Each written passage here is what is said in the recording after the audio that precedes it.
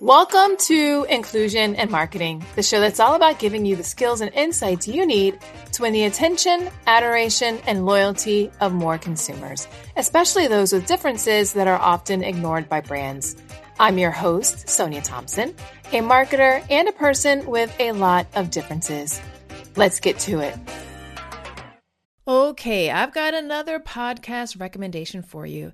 It's Latinx in Power, hosted by Thaisa Fernandez. It's brought to you by the HubSpot Podcast Network, the audio destination for business professionals. This podcast features interviews with top-level executives, entrepreneurs, and innovators from Latin America, aiming to demystify the tech industry by providing listeners with insider perspectives and insight from Latin American leaders who have succeeded in their fields. I like listening to this podcast because I like hearing from a broad diversity of voices and hearing from and learning from their experiences. One episode I'm super excited to dive into is the latest one, Lead Generation Journey with Glenville Dixon Jr. Listen to Latinx in Power wherever you get your podcasts.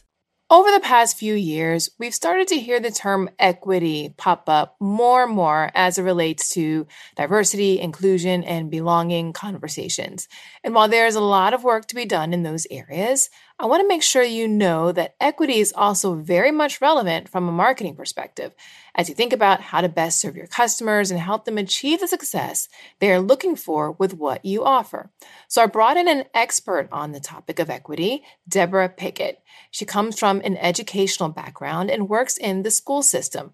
We covered a lot of ground on this topic. Actually, we covered it from A to Z, I believe, because equity is just that important when it comes to serving both our customers and our teams.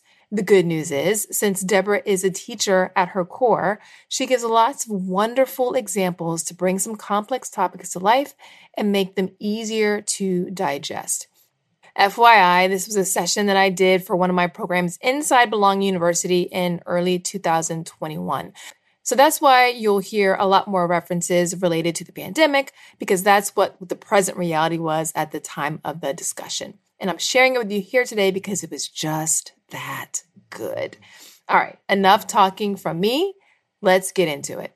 Hey, Deborah, thank you so much for joining me today. How are you? I'm doing great. Thank you. All right, well, let's go ahead and dive right in. Well, before we get started, I just want to let everybody know, full disclosure, this is not something that I get to do every day. I get to talk with my sister. You are my sister. But you're also an expert, right? So you are my sister, you are an expert, and you are the perfect person to talk about this topic today. We're talking all about equity. But first, before we dive into this, because it's going to be really good, tell us a little bit about who you are and what you do. All right. So I am Deborah Pickett. I have spent 17 years in the classroom as a 7th and 8th grade math teacher. And so my bachelor's degree is in secondary math education. But about 9 or 10 years into that process, I realized that I needed to know more in order to meet the needs of my students, specifically students with disabilities. So I went back to school to get my master's in exceptional student education. And I've spent the last 6 years as an instructional coach, which basically means that I train and support teachers as they extend and refine their practice. That's a lot of stuff. That's a lot of stuff. And I find the thing that you mentioned about exceptional student education, it's just amazing the power of the different words that we use, how words can make people feel included. They can make them feel excluded, and just, how that label is. It's a fascinating one. Anyway, let's dig in. Let's start right into this. What's equity? So equity is making sure that we give everybody what they need. And that doesn't necessarily mean giving everybody the same thing, but making sure that we give people what they need. So in essence, I would say that equity is not equality. Okay, so let's illustrate this a little bit, because I do know people sometimes mix up the terms. And whenever equity is present, sometimes people are upset because it's not equal and vice versa. So can you just explain a little bit better, like what these two things look like in practice in terms of why they are different? Sure. So let's think about something that we can all relate to, and that is the rollout of the COVID-19 vaccine. And we know that in many places, seniors were first in line after our essential workers, of course, and healthcare workers. And part of the problems that were discovered was that the sign-up process was online only. And for our seniors, that was a barrier. And so that's equality. Everybody has to sign up online. Equity says, you know what, like maybe we need to have in-person sign up. Maybe we need to have sign up by phone. Maybe we can also have online sign up, but we want to make sure that we're meeting the needs of people. Also thinking about the vaccine, some places only have drive up options. Well, what if you don't drive? What if you're in a city that mainly has public transportation? Thinking about drive up plus walk up, plus in many cases, we have people that cannot get to these sites for many reasons. And some cities that are doing it right, they're going into people's homes as needed. The idea is that we have options to make sure that we're meeting the needs of all of our stakeholders. Got it. Okay. So that helps us. Basically, it means that giving everybody the same thing all the time, no matter what, same options, same priority, same order. But I guess even with the example that you use for equity, it's about making sure that you are not really treating people as a one size fits all type of thing. So in the case of, yeah, it makes sense that we would give healthcare workers first priority with the vaccine. Is that a form? Well, they're on the front line. So obviously, yes, they need that vaccine first. Right. But then as you start rolling out to other groups of people and, especially like I said, with the seniors, you have to take into consideration, well, what are those unique needs of our senior population that might not fit with our version of how things should be or what's going to work. Okay. And we're talking about equity, and of course, we're using examples that make sense, that everybody's is applicable. But we're using these to help really illustrate the concepts so that we can have a better idea how to apply them for your business and for your teams. So once we've got that grounding of what equity is, what equality is, what happens when equity isn't prioritized? Because basically, this is a word that has been around for a long time. Like you've got a degree in ways in which equity is practiced on a regular basis. But from a business standpoint, this is sort of a newer buzzword over the past year. People are starting to prioritize it. So, but what happens whenever it isn't prioritized? So in its short form, it means somebody's not getting what they need. And when that happens, we end up with predictable outcomes. And so I'll give you an education example this time. So a student's gender, zip code, disability status, their race, it should not predict the quality of education that they receive. But unfortunately, sometimes that happens. And that's why we are still continuing to work on equity. But in the same way that those things shouldn't impact or predict outcomes for students, those things shouldn't impact outcomes for anyone else either, whether it's your customer, whether it's your ability to get a vaccine. We have to make sure that we are looking at all perspectives and all needs in order to make sure that everybody is getting what they need. So basically what you're saying is we need equity because, again, a one-size-fits-all approach doesn't work. And if we treated everyone the same, then be some outcomes that are pretty predictable in terms of what the result is going to be. And in a lot of instances, those outcomes aren't going to be what we want. Exactly. Okay. So from a business standpoint, if you don't prioritize equity, say, for instance, you might look at the data, because I know you're big on data, and that might show that percentage-wise, the likelihood of you having a truly diverse team that is representative of the population or the people that you serve doesn't happen if you don't put equity measures in place based upon a particular track record. Is that right? Absolutely. It's recognizing that there is a problem, but then also willing to do the work and do the digging and look at the numbers to see, okay, how do I go about fixing this? is there an instance where things sort of work out on their own without you having to prioritize equity? Like, does the data, have you seen any data where that it just all works out?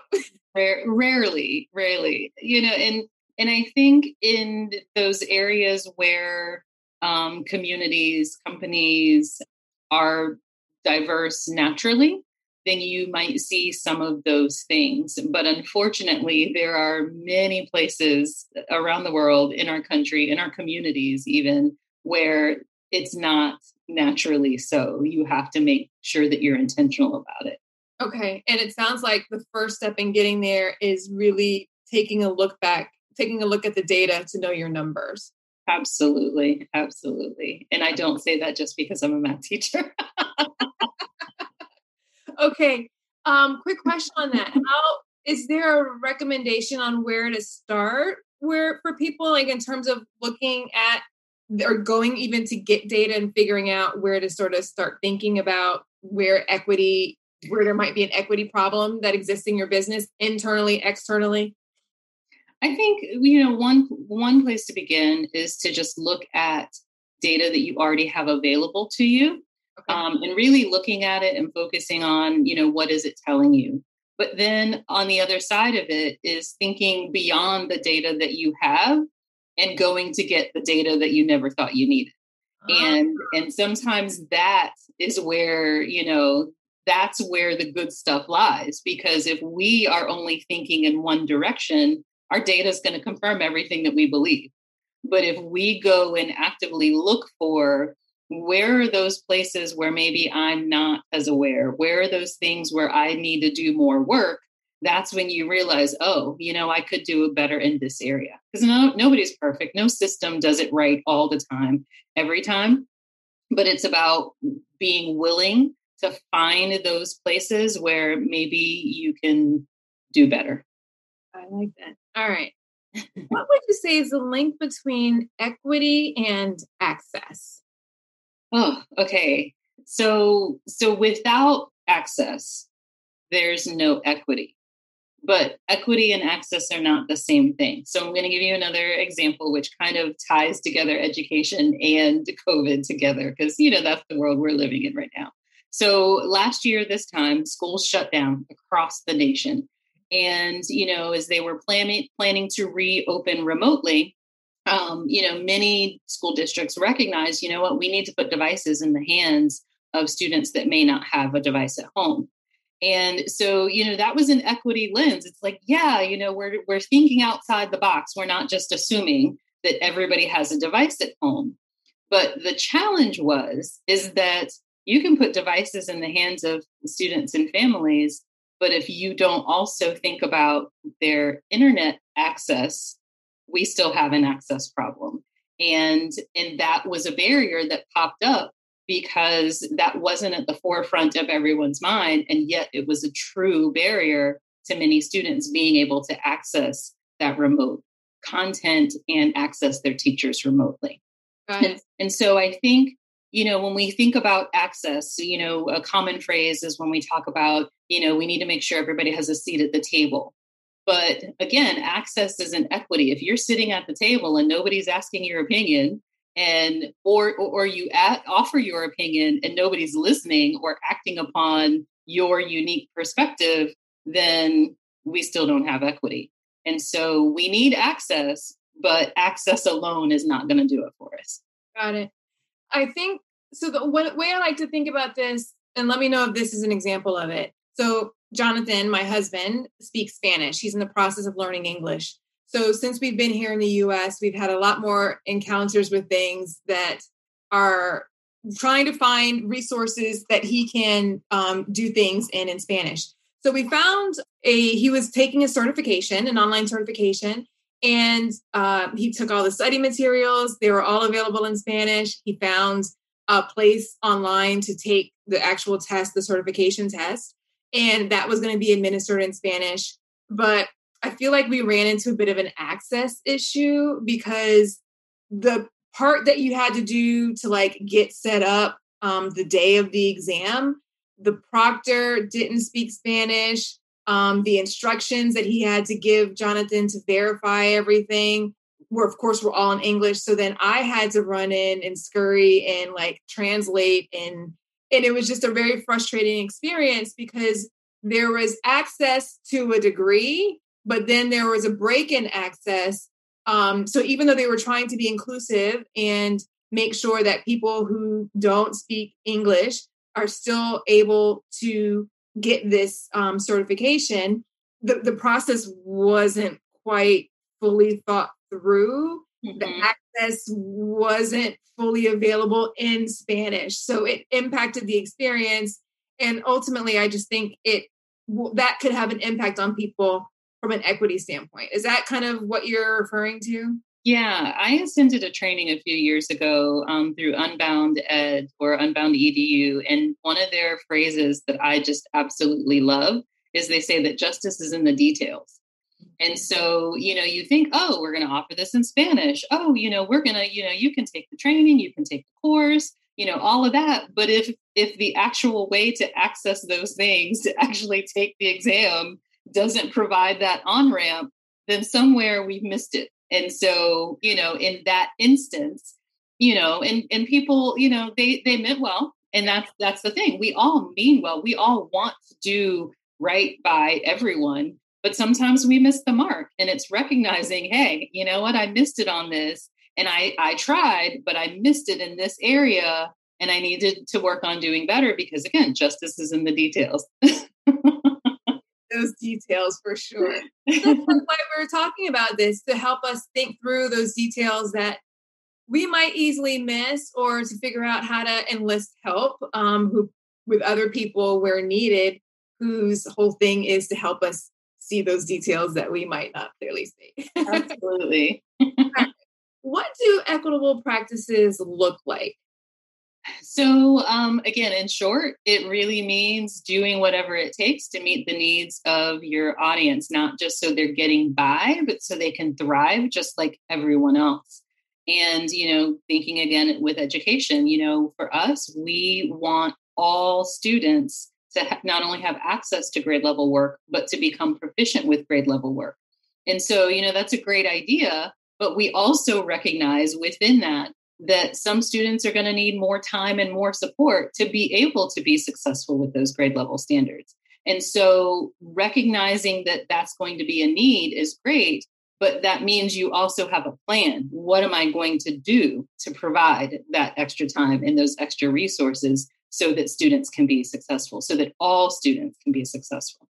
All right. So it's mainly like, don't put limits on what something being equitable means, because it might mean something different for every person. But it's all about really focusing on the end goal. How do we get to the place where everybody thrives? Or in this instance, where I talk a lot about from a business standpoint, is belonging is your end goal. How do you get to the place where the customers, what types of equitable programs or practices that you do need to put in place to make sure that the customers that you serve feel like they belong with you, and that the team members that you bring into your organization or you partner with feel like they belong with you. So whatever, like you said, whatever it takes is really. Absolutely. All right. Whose job is equity? Well, that's an easy one. It's everybody's job, especially if you are providing a service. I attended a training last week, actually, and they were saying how, schools have their systems and they have their programs, and this is how we work. But if we never take the time to reflect on, are we meeting the needs of students and their families, then something's wrong. And so we need to make sure that we are always mindful of looking for equitable practices and always looking to do better. Finding a service solution that helps you better connect with customers and keep them happy can feel impossible, like trying to remember the name of that guy you just met at a networking event. Was it Ron? Or could it be Don? Or John? Or Sean? Yeah, that kind of impossible.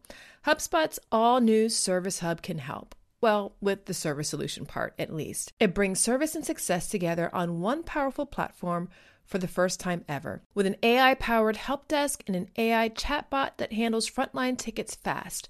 Plus, it comes with a customer success workspace that helps reps anticipate customer needs and a full 360 view of every customer so your go-to-market team can keep a pulse on accounts before trying to upsell or cross-sell. Also, you can scale support and drive retention and revenue. And you know what that means. Better service and happier customers at every stage of the journey. Visit HubSpot.com/service to do more for your customers today. So I guess, what do you say to people who would say, all right, it's not really my job. Like, my job is a very specific, defined, my job is recruiting. My job is marketing. My job, like, I'm not the diversity person. I'm not like, how do you answer that? Well, first thing, why isn't it your job? Why isn't it your job to focus, if you're the recruiting manager, to think about equitable practices for, whoever you may want to hire? And so if you think about it, if you have something to offer, then you should be mindful of providing the tools so that people can access it. Because otherwise, what you're really saying is, well, maybe they don't need what you have to offer after all. Yeah. Yeah. I guess here to reiterate too is these are for the people that you choose to serve. A lot of times, so it's different in a school environment because you serve everybody that comes to the school, right? But from a business standpoint and a marketing standpoint, the idea isn't to serve everybody. You can't, like, you just can't. It's very difficult to do that, and you set yourself up for a lot of difficulty whenever you do. So from an equity standpoint, it sounds like just continuing along those same lines of deciding who it is that you're going to serve, who it is that you want to serve, like, and how, understanding how they might be different and what needs they might have that would help them or position them to be able to thrive. Yes, absolutely. Absolutely. Basically, it's thinking about it always from a customer success standpoint, right? And whoever your customer it is, whether it's somebody internal to your team or an actual customer that you're wanting to serve, equity is really at the heart of it. It's all about success. Yeah. Yeah. One thing they tell us as educators, at the start of a school year is, you get your room set up and we spend all the time trying to make it pretty, make it inviting and all of this. But they're like, sit in every seat. Sit in every single seat and make sure that the child that's sitting in this seat can see everything and engage in everything just as well as the person sitting in this other seat. And, because sometimes you might realize, oh, you know what, if I sit in this seat, there's this big giant column that's going to block the view. Or, oh, if I'm sitting in this seat back here in the back of the room, well, you know what, I can't see because I'm too far away for whatever may be on the screen or on the board or what have you. And, it's that mindfulness of saying, I want to make sure that every child that walks through my door is getting the same type of experience, also meeting their individual needs, but simple things like, let me sit in every seat and make sure that there's nothing that's going to be a barrier. Which is really at the heart of that is empathy, right? So sit in every seat, walk in their shoes, because like you said at the beginning, sometimes there's no way to know what somebody else is experiencing, how their needs might be different, because people aren't always raising their hands to tell you what they need. Sometimes they don't even know what they need. They just know that they're not getting what they're not thriving for some reason, right? Yeah. So I think what you're bringing up here is it's all about empathy, and empathy provides so many clues, right? And it provides clues because you know what is acceptable from your standard, and that helps to do that. So interesting little thing. You and I are both left-handed, right? And I like to tell this story about feeling like I have this very complicated relationship with scissors because growing up, there weren't left-handed scissors in school. Now I think they've got like pretty universal scissors, so it doesn't matter what hand you use it with, but there are scissors that exist like this. But I feel like just something as simple as like the scissors don't work very well and what that would do to my psyche. Like, I'm just not a person who can cut very well. Like my paper always looked a hot mess. Like just feeling hesitant about wanting to cut and switching, like, but it was, I think if somebody would have just taken the time to cut with both hands, like, you know what I mean? Like, I think that they would have been able to see there's a difference in how we relate or how we cut or the results that we get. Our success level is not the same whenever you're not equipped with the right materials, but that comes from empathy and taking the time to really experience what the people that you're serving, the best of your ability to try and really experience what they are from their points of view rather than your own. Yes.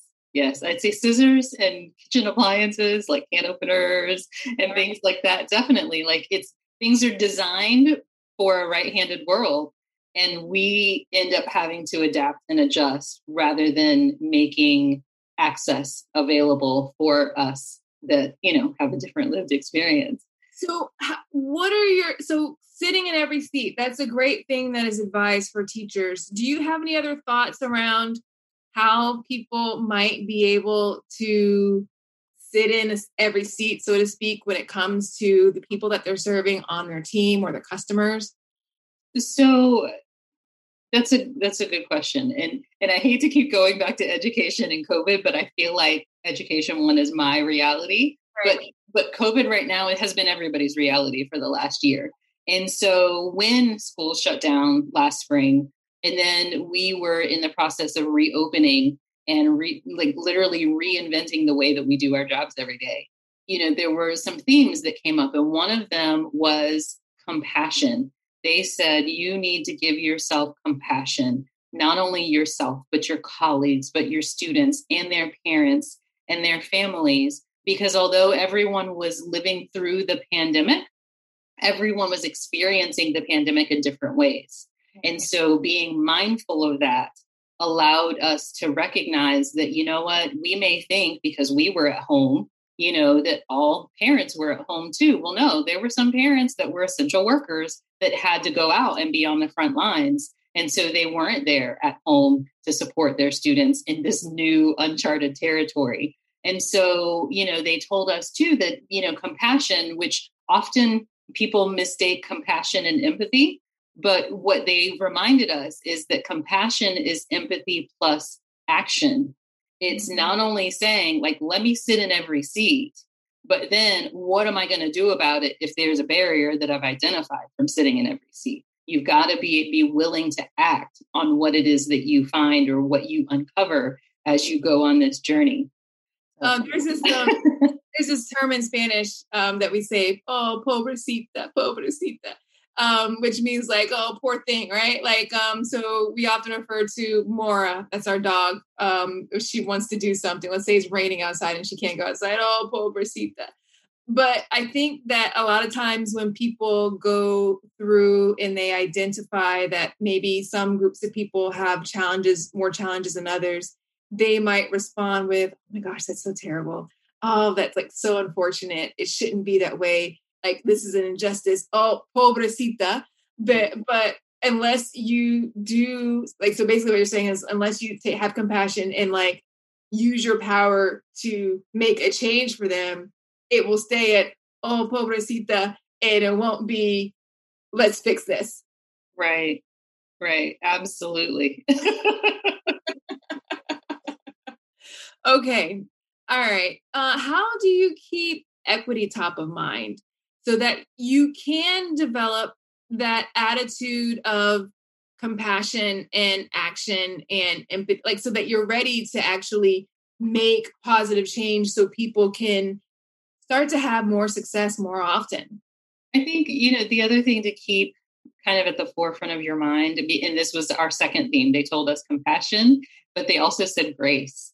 And it's that grace, because it's easy to beat yourself up and be like, oh my gosh, like I didn't know. And how could I have not known? And, the idea is give yourself some grace, but at the same time, learn. And when you know better, then do better. And it's important to recognize we are not always going to get it right. Like we're just not. And recognizing that, but always working to do better. That's what's most important. Got it. Okay. Is there, as you're looking at the data, you might identify that there are a number of areas that need work. How do you figure out where to start? Oh, I'd say probably start with the biggest need. Like if there's an area that's just absolutely glaring, focus on rectifying that first. But then also still recognizing that you can't just focus on one area and say, yep, check, I did equity today. Like you've got to do what you can in that moment. But over time, you're continuing to always do better. Always. It's a lifelong process. Because I was going to ask you, can you ever be done with equity? Gosh, no. No, because it's not something you can check off. It's not something that you can say, okay, well, I've, checked off everything in this box. So, yep, I'm good. That's not, it's not about just doing something. It's about a way of being. It's how you see the world and recognizing that there's always something that can be done better. And how do we work on making things better? Yeah, I like that. And I have a hunch, but I want to ask this. What happens whenever, like, let's say, for instance, because resources shift, focus areas shift, what happens if you focus on equity and then you take your foot off the pedal? Mm-hmm. Have you seen things like revert or can you put systems in place to kind of keep things going? So is it that kind of thing? Like, does it work? You put systems in place because, you recognize that policies and practices may not be equitable, but you can't say, okay, yep, I put this new system in place. I put this new policy in place. Okay, now I don't have to think about it anymore. You constantly have to look at it. You have to look back. We say, look at the data, look at the numbers. You have to know, like, okay, am I sustaining this over time? Do I need to recalibrate? Do I need to adjust? Do I need a new plan? You always have to reflect and monitor and think about, am I doing enough? But then if you're not, then how do I change course and how do I become better? All right. So you can look at the data, like that's the place, a good starting point. But your data might be showing you, hey, we're underrepresented in certain areas, right? How do you know when that is an equity problem and that you need to implement equitable practices as the remedy? So we actually, this school year, we have been working on a project, and it came about because we identified that we had disproportionate representation in our accelerated math courses. And a lot of that came about just by looking at the process and looking at how representation, meaning like more, what do you explain that real quick? Okay. So about half of our student population at my school are students of color. And yet we had maybe 20 to 30% of our students in our accelerated courses were students of color. Okay. And so there was a mismatch. It's like, okay, well, something's not right here. Yeah. And so we had to not only like look at that and identify, okay, clearly we have a problem here. And then how do we fix it? Okay, well, instead of relying on just teacher recommendation or teacher lists, we began the process of universal screening. We looked at data for every single incoming sixth grader to see, okay, is this student a strong candidate for the accelerated math pathway? And by doing that, and also recognizing that, again, it's not about checking boxes. Oh, this kid checked off every single box that we're looking for, but really looking at the whole picture of every single child in terms of the information we had available to us. Not only were we able to get proportionate representation, but all of our students are thriving. Yeah. So I think that you bring up a good point, right? I think sometimes people focus it just on representation. Mm-hmm. And representation, we've got the numbers, like the numbers make sense, right? Like we've got like our numbers match the population, our numbers match the people we want to serve. but it's not just about the numbers. It's how are those people performing? What is their level of success? Are they thriving? Why or why not? Because I think sometimes people feel like once you get the representation, you're done. No. It sounds like there's a story there, right? Well, it's just thinking about, we often talk about, giving students access to grade level work. The first thing you need to do is you need a high quality curriculum. Okay, we can go purchase a high quality curriculum, but have we trained teachers in how to implement that high quality curriculum? Have we shared the reasoning why what we have now is better than what we had before? Like if you just throw money at a problem, if you just, we bought it, check, you still end up in the same predicament that you were before. So you've got to make sure that you are very intentional about implementing processes. Like it's not enough just to say, okay, yeah, I did this. You've got to actually, think long-term. What are the steps I'm going to take long-term to make this a reality? Got it. Okay. I want to talk a little bit about what might be a bit of a controversial topic. Let's talk about the water versus the fish principle. Can you explain what that is? And let's just dig into this one. So, many people have lots of thoughts about the education system as a whole, and depending on who you talk to, they may say it's the fish, meaning, it's the students or it's the teachers or it's the parents, always trying to say, well, they're to blame for this problem, right? It's a fish problem, not a water problem. And, thinking beyond that, you're really just saying something's wrong with the people, something's wrong with the customer, something's wrong with the community, versus really looking at the water and saying what systems, what policies, what practices do we have in place that are causing the types of results that we're getting. Yeah. So it's not the fish, it's the water. And we've got to make sure that the water is right. So basically, I'm going to give you an example of, I think, something that kind of played the way this played out, this whole principle. Last year, I think the CEO of Wells Fargo got into trouble because right after the murder of George Floyd, everybody was making statements. They were talking about their commitment to diversity, equity, and inclusion and belonging. And one of the things that he said was Wells Fargo had trouble finding sufficient Black talent in the financial services industry. And that was one of the reasons why they weren't really representative. So it sounded like he was putting the onus on the fish. Mm-hmm. There are not enough of qualified people. And that's what the problem is. It's not that our water is dirty and we don't have the environment or we haven't done enough or the practices that we go through recruiting aren't enough.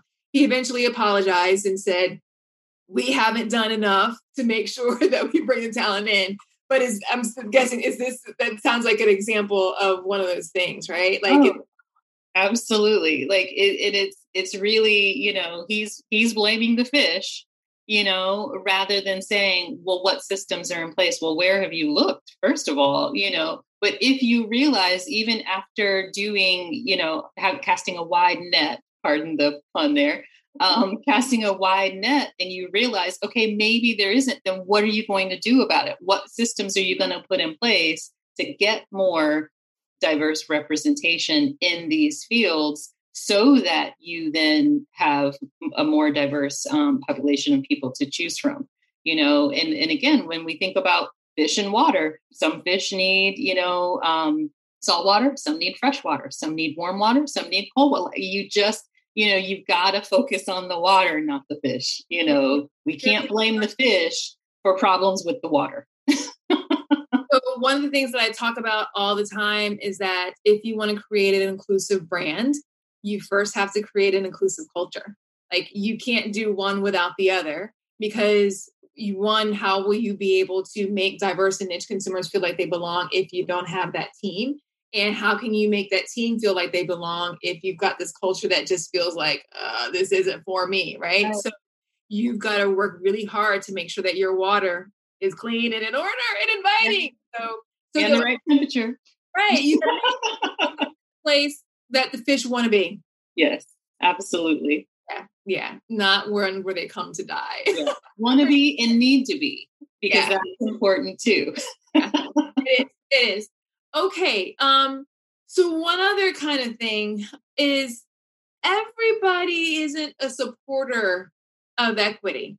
And I think that's a real thing that people, especially as they're getting started with this work and implementing it in business, it's a real thing to face. So great example of this, since we've been talking about COVID, I saw that there are like the Black and Latinx communities have been hit harder by COVID in terms of rates of getting it, rates of dying.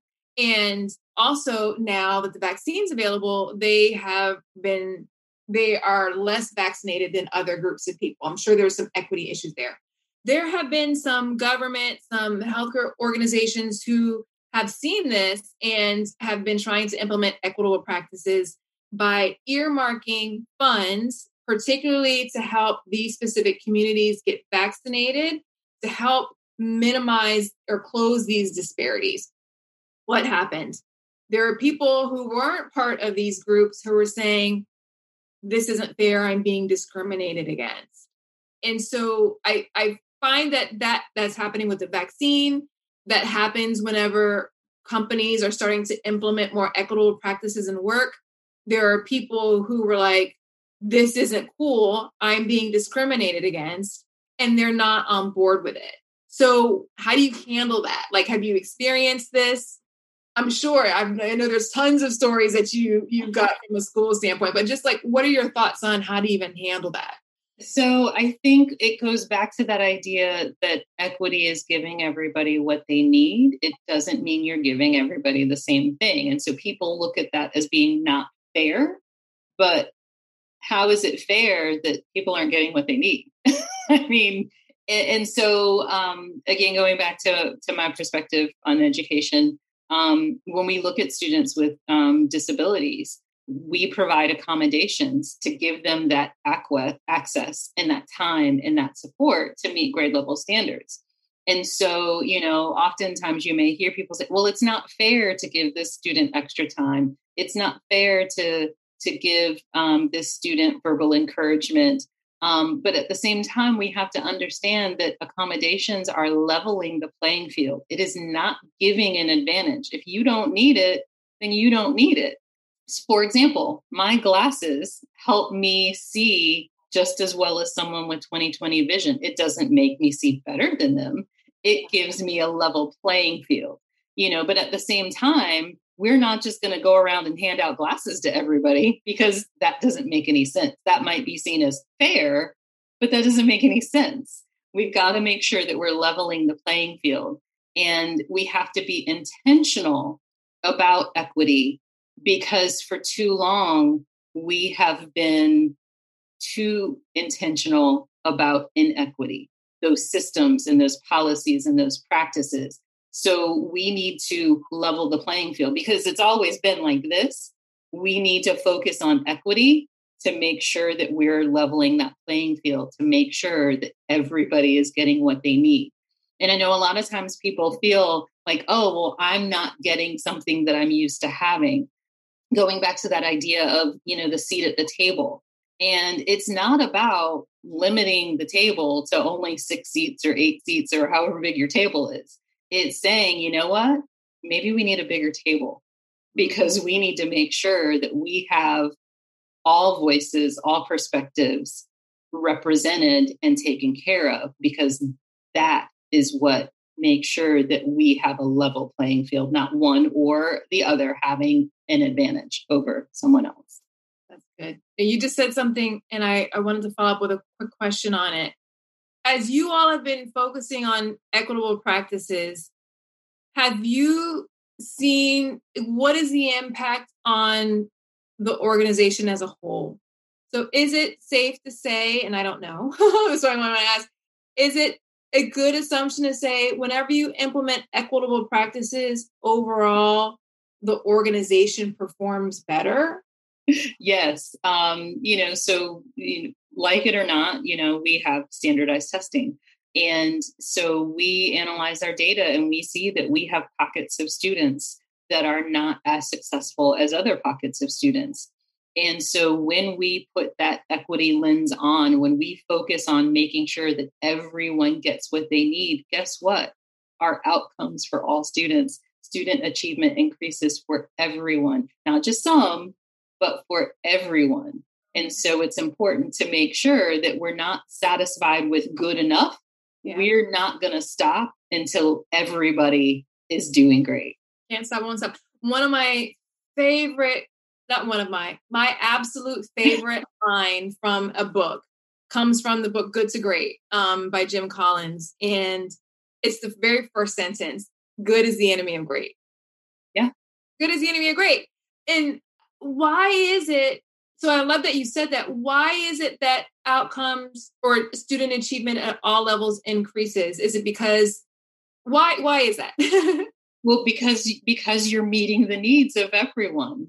And, a lot of times when we look at school data and it's like, oh, you know what, we've got 75% of our kids that are meeting, grade level standards. Like, we don't need any help. Like, everybody else is in the 50s.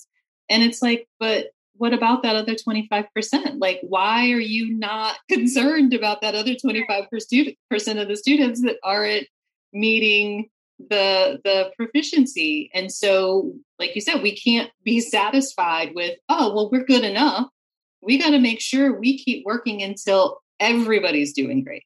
And I think it sounds kind of like whenever you're closing success gaps, kind of like iron sharpens iron, right? Is that kind of the principle that whenever you have more people thriving, there is more opportunity for the organization to thrive because everyone is making everybody better in the process versus the haves and sort of the underperformers over here, right? That kind of the principle at play there. Right. Because even, in my focus on students with disabilities, it helps me to, again, think about, well, there may be a student that may not be identified as a student with disabilities, but you know what?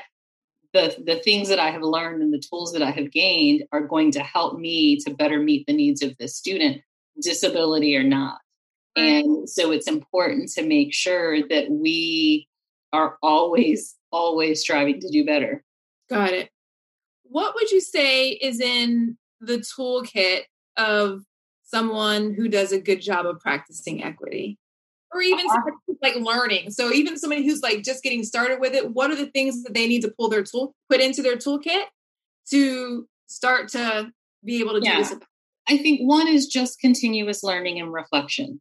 And that focus on always trying to be better, and that, good or great is not enough. Like, you've got to always keep wanting to do better, and recognizing that even with that lens, you're not going to be perfect. Nobody is 100% doing it right when it comes to equity, because again, it's not a box to be checked off, but also building relationships with people that have diverse backgrounds, experiences, and needs compared to yours, and then amplifying those voices, because that's, it's not enough to just listen and talk to people that have differing experiences or backgrounds. You need to amplify those voices so that more and more people can recognize that, there isn't a one size fits all. It's not like everybody, we're just going to do it this way, and that's going to be enough.